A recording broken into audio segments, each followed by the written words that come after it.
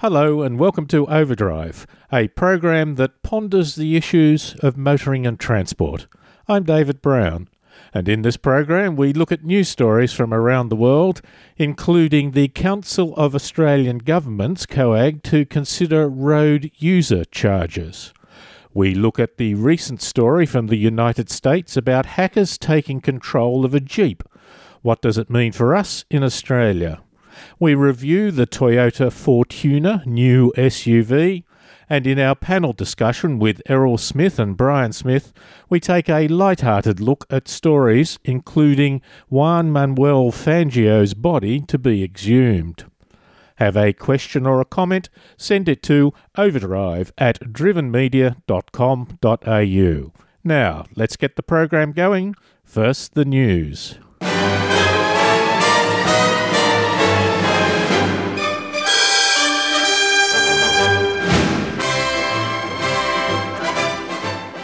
With no state elections due till early 2017, the soon-to-be-held COAG meeting might be a good time to discuss some difficult policies. The New South Wales Premier has already come out and said that he thinks GST should be lifted to 15%. The state premiers and the Prime Minister are also set to discuss a proposal to bring in road user charges while delivering cheaper fuel and vehicle registration. The South Australian Premier, Jay Weatherill, is a keen advocate of this approach. South Australia has already talked about bringing in a user charge for trucks. A user charge scheme would create economic incentives to reduce travel, especially at peak times. New Zealand and a number of American states have road user charge systems, mainly using GPS-based electronic distance recorders. Small video cameras are often being fitted to today's motor vehicles, frequently with suction cups. Now the Toyota Tacoma mid-size utility in America is coming out with a GoPro camera mount as a standard feature. The Tacoma is seen as a tough truck that might use a video camera in off-road situations. But cameras are being used in many different situations. People are recording what is happening on the road for legal purposes if they're involved in an accident. Or they're using them to record examples of bad driving to put on social media or to record unusual situations that might make it to a news site. Toyota has set a trend that might well be followed by other companies. When the new Kia Carnival was crash tested earlier this year by ANCAP, it received only a 4-star rating. Several problems were identified. The Carnival did not have a seatbelt reminder for the second row of seats. And in the frontal overlap crash, the driver leg protection was not as good as it could be. The foot-operated handbrake was thought to contribute to the poor performance. Kia engineers have been working on the problems, and the Carnival will be resubmitted for a new ANCAP test. A 5-star rating is good for the image of the car, and without it, government vehicles and some fleets will not consider the vehicle for purchase. Hankook, a South Korean tyre manufacturer, is working on developing tyres that do not need to be inflated. The tyre is a non-pneumatic tyre, or NPT, called the Hankook iFlex, which the company has been working on since 2011. The tyre is not solid, but rather has a lattice structure made from eco-friendly materials. The company has conducted tests including durability, hardness, stability, speed and slalom testing in an electric car. The car reached speeds of 130 km per hour and apparently had good results, but Hankook has not released specific data, so the comparison with ordinary tyres is unknown. Recently, in Overdrive's road test of the Subaru Outback, we mentioned that the company was rumoured to be returning to competition. In response to demand from enthusiasts and professional teams, Subaru Australia is importing a limited number of WRX STI motorsport cars. The road-going WRX has increased in engine size to 2.5 litres, which has made it ineligible for some classes of race and rallying. The new WRX STI NR4 spec model is back to a 2-litre car. It is available for motorsport use only and cannot be road registered. Buyers need to fit an FIA-approved roll cage, which can be ordered at the time of purchase. The base car is priced from $38,000. North Korea has installed cycle lanes on major thoroughfares running through its capital, Pyongyang, in an apparent bid to cut down on pedestrian accidents. This is a common feature in many countries, but in North Korea it shows just how poverty-stricken the country is. In North Korea, the bicycle is seen as an expensive transport option. Private car ownership is said to be increasing, but it is still quite rare. According to residents and visitors, North Korean cyclists are not supposed to ride on urban roads and have, for years, used an unmarked narrow strip of pavement shared with pedestrians. Pyongyang, which translates to flatlands, is geographically bicycle-friendly, but has in the past introduced and then lifted bans on bikes in the city centre. And that has been the news.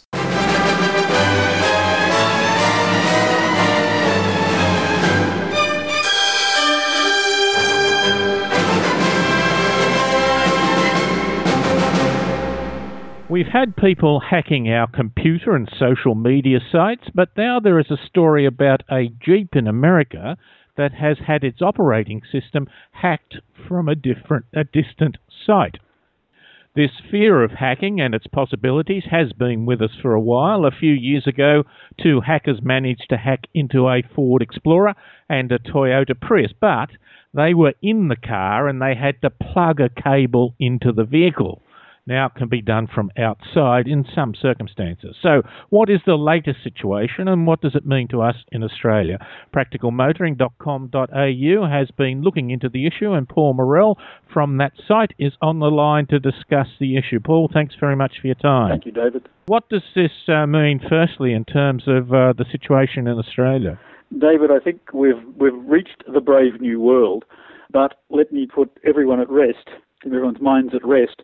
In Australia, we are not yet affected, which is not to say we won't be at some time in the future. The Aussie-Australian systems do not connect to the internet, so therefore the vehicle cannot be hacked. You can only hack a vehicle that's connected to the internet. Yeah, what they do in America, they've had these sort of rescue and security type devices where they put like a PIN or a SIM card into the car. And so if you've locked your keys in your car, you can ring the central system, give them a code number, and they can send a message out to unlock your car. Or, most particularly, if you have a crash, the car can sense that the airbags have gone off, the accelerometers say it's been a bad crash, they ring you up. And so the first thing you might hear after a crash is, are you all right? If no one responds, or even if you aren't, if you're in a bit of a tight situation, they'll send out the emergency people. But of course, that means that they're being able to link to the control centre of the car, which, of course, is a modern development, really, isn't it? It is. I mean, we know with Ford, for example, that if your phone is connected into the system, as you say, if that car crashes, it will automatically phone the emergency services. Now, that by definition means that the converse can happen. Things can be done to your car. I mean, if we go back to what was it? Robert Pepper, our technical editor, said, remember the green screen Nokia phones? They were simple and they were dumb. And even though you had all your contact names and numbers in there and you type in all the entries, if you lost your phone, it was no big deal. Right? Someone else might have found your phone and they'd have all those contacts, but what could they do with them? That's because they had no internet connection. They were self-contained. The whole effort to get something out of that was too much effort for too little return, which is still the situation we have with most cars. Robert tells me that the connection systems with cars are pretty much 2005 technology. So 10 years behind what's happening with other connected systems. So at the moment, way too little return for way too much work to get anything from hacking into a car. I mean, you can unlock the doors and you can, take control of it perhaps, but there's not, and again, that's the US systems, not much benefit in any of that. But that's as we stand. There's two sides to it. There could be a maliciousness if people want to create havoc. They could cause a car to crash on a major road. There could almost be mischievousness that if you want to turn the volume up on cars and do it, I'm not saying they've got the technology to do it, but the potential is there. The other, of course, is almost campaigning. I remember when the first computers came out, there was a virus called Stoned, and it would come up and say, your computer has been stoned. Yes. And it was to campaign for the legalization of marijuana. Yes, I So there could be, I don't think marketing people from registered companies would want to be cutting into your radio program without your permission. Yet we are starting to do through Bluetooth of connecting our cars and interacting our cars with our phones much stronger. Yes. Is that the potential avenue that might cause us some problems in the future? I think the future risk is it's threefold. One is that as our vehicles become more automated, automation has the potential to be maliciously controlled. Right? So when you look at a car that can detect objects ahead and do self-braking and do steering and avoidance and whatever, automatic transmissions are computer controlled. Older cars were never vulnerable because they didn't have this level of automation. Secondly, cars are becoming increasingly connected to the internet, as you rightly say. So the more we connect to the internet, the more potential there is for someone to get in there and take control. And finally, remote takeover, data theft, sabotage. We're not secure when we're connected to the internet, regardless of how much we try to protect ourselves. And we've seen, everything from Sony to LinkedIn being hacked. We've seen Ashley Madison being hacked. I wasn't on it, by the way. Smaller scale attacks are becoming commonplace. We're being hacked in order for us to be ransomed, if you like, to be unhacked. Where we're encrypted files, or we're hacked and they encrypt our files, or we're hacked and unlock systems that we need, and then demand money to unlock them or to unencrypt them. Paul, as always, I appreciate your detailed knowledge. Thank you very much. My pleasure, David. That's Paul Morell from practicalmotoring.com.au. We were talking about the story that came out of America of a Jeep that had its operating system hacked. It doesn't affect cars in Australia, but it's still an issue we have to be well aware of. Overdrive. If you have a question, suggestion or comment, send an email to overdrive@drivenmedia.com.au.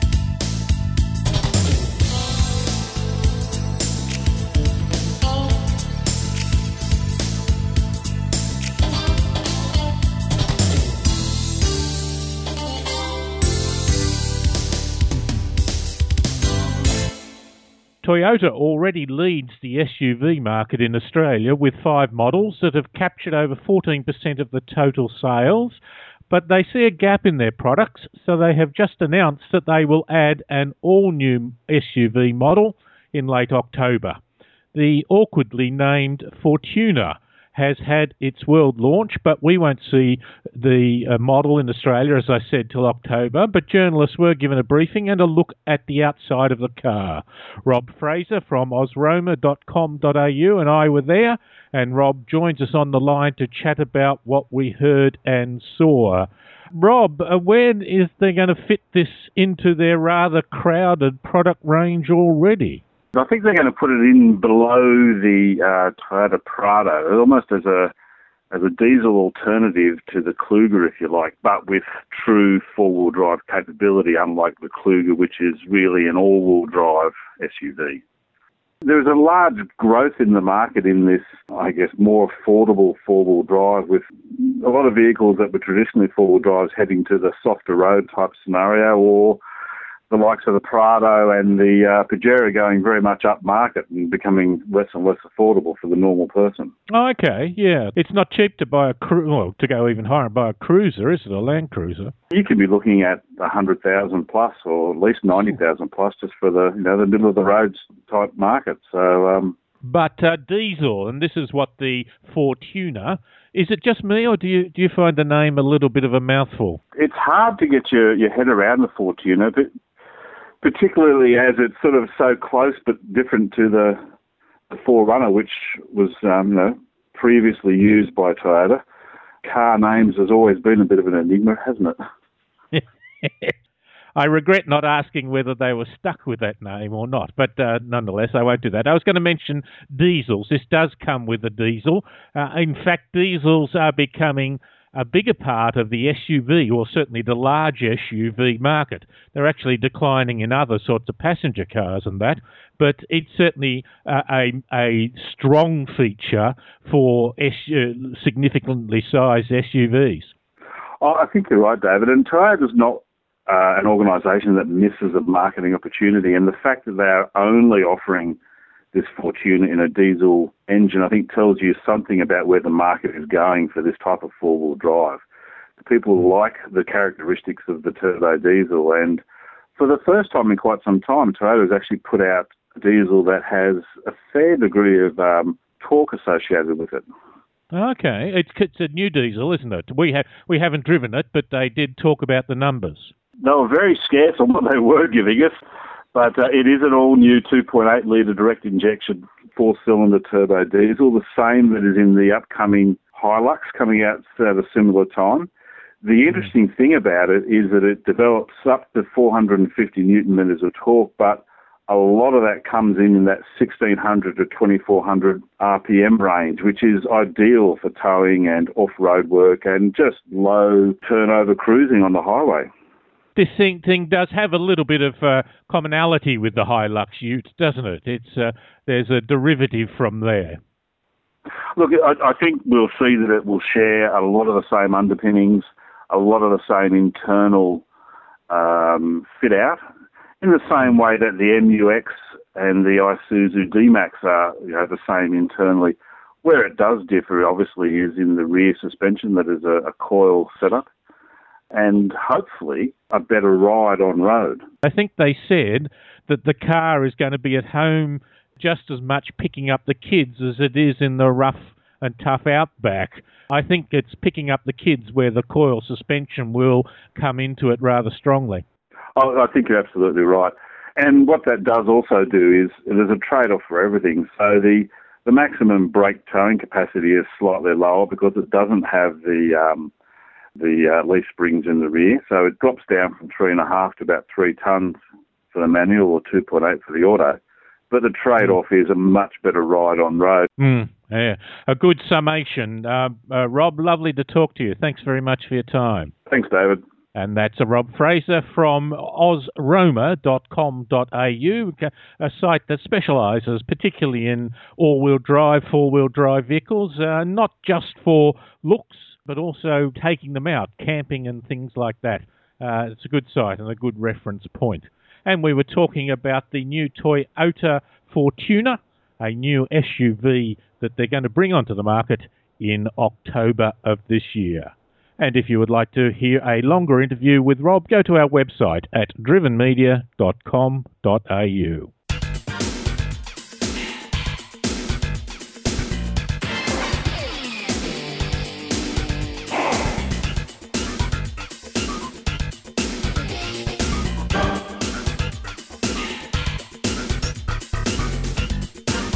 Overdrive.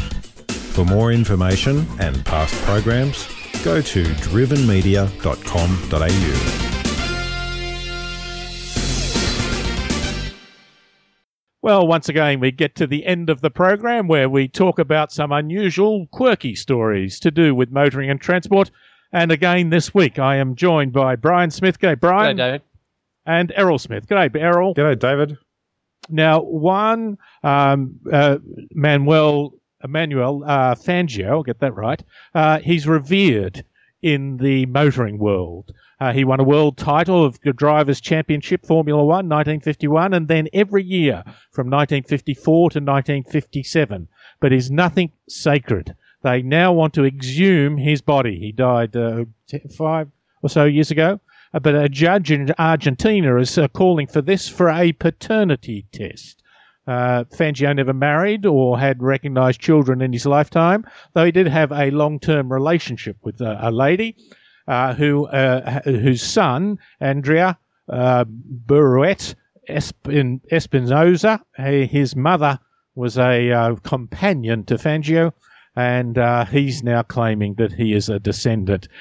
Gentlemen, is this not the ultimate degradation? It is. It's quite a sad thing to occur. Why can't he be left in peace? I mean, the whole idea that his body may be brought up into a world where Bernie Ecclestone is still running F1. Yeah, it's just a horrifying thought. Well, I guess you would find out if he turned in his grave. Yes, that's right. Very quickly. That's very good. I think what they're trying to do is create a Jurassic Park, except for creating a supercar racing people. Get some genetic material while you're there and clone him. Clone him, DNA. God, that's a fantastic idea. If you could find out what it was about Fangio that made him such an incredible driver, and and your DNA identification. Go in for a quick stem cell update.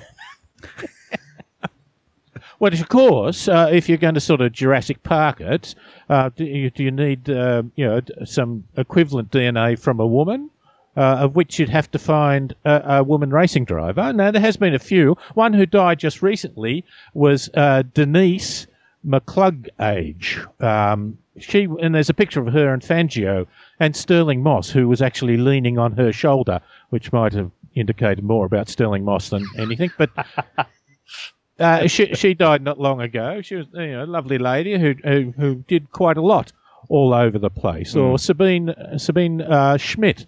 That's the lady who drove. She's still alive. Drove that Ford Transit around the Nürburgring quicker than Jeremy Clarkson could drive a Jaguar around it.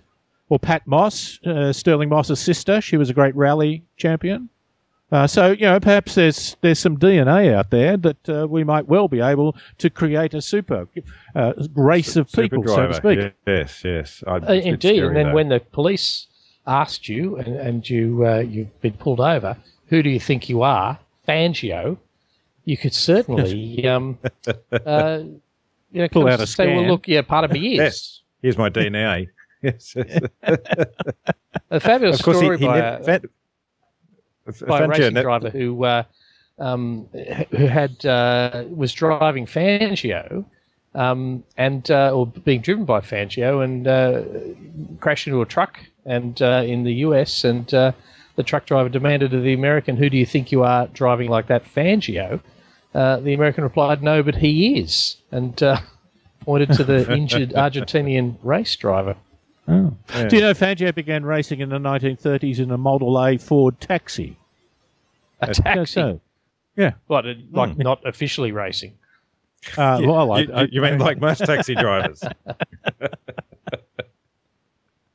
But what's great about Fangio was, they say he's a tactical genius, prolific, speed when he required to do it. But of course, he won titles in an Alfa, in a Maserati, in a Mercedes, and a Ferrari. So he really mixed them around, but still won all the Grand Prix. And indeed, at one point, there's a belief that he'd allowed Sterling Moss to win the British Grand Prix at Aintree in '55. Ah, yes. Okay, just sort of. Bernie debate over it, but it's believed that happened. Well, he never married or had children that is known of. So, of course, that's where all this fuss has come from. I don't know. If his body is going in and out of a hole, is that technically a pit stop?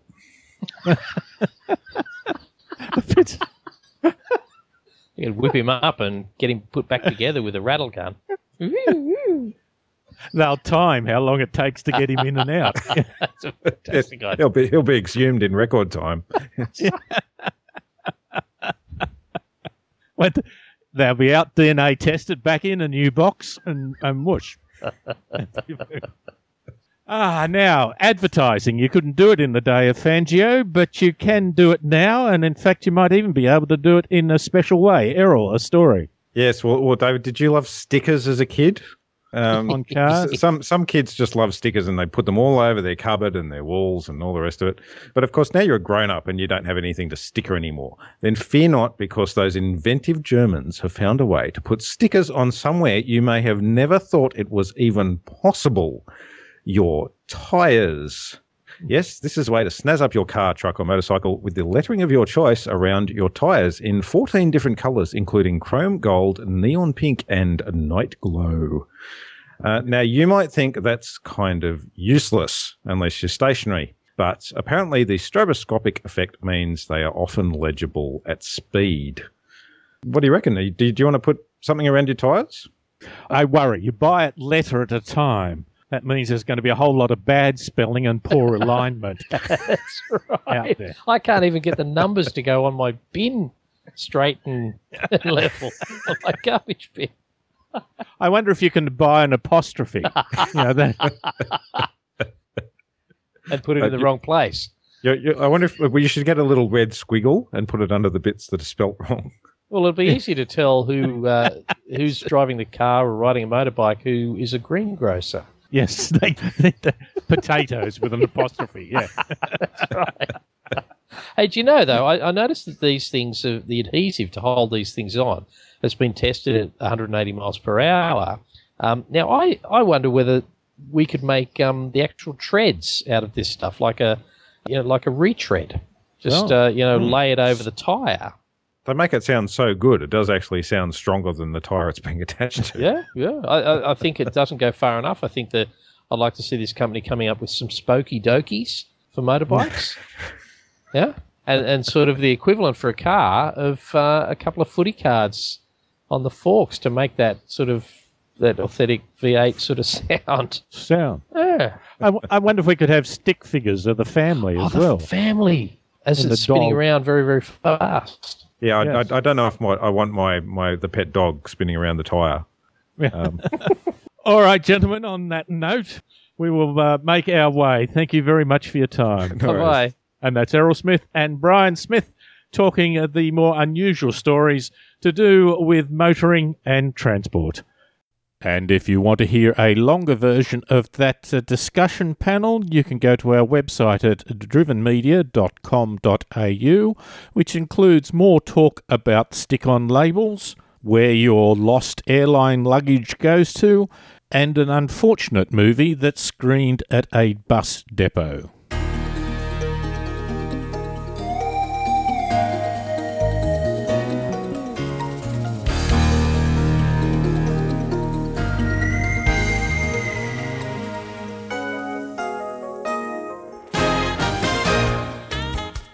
And this has been Overdrive. My thanks to Errol Smith, Brian Smith, Rob Fraser, Paul Morell and Paul Just for their great help during the program.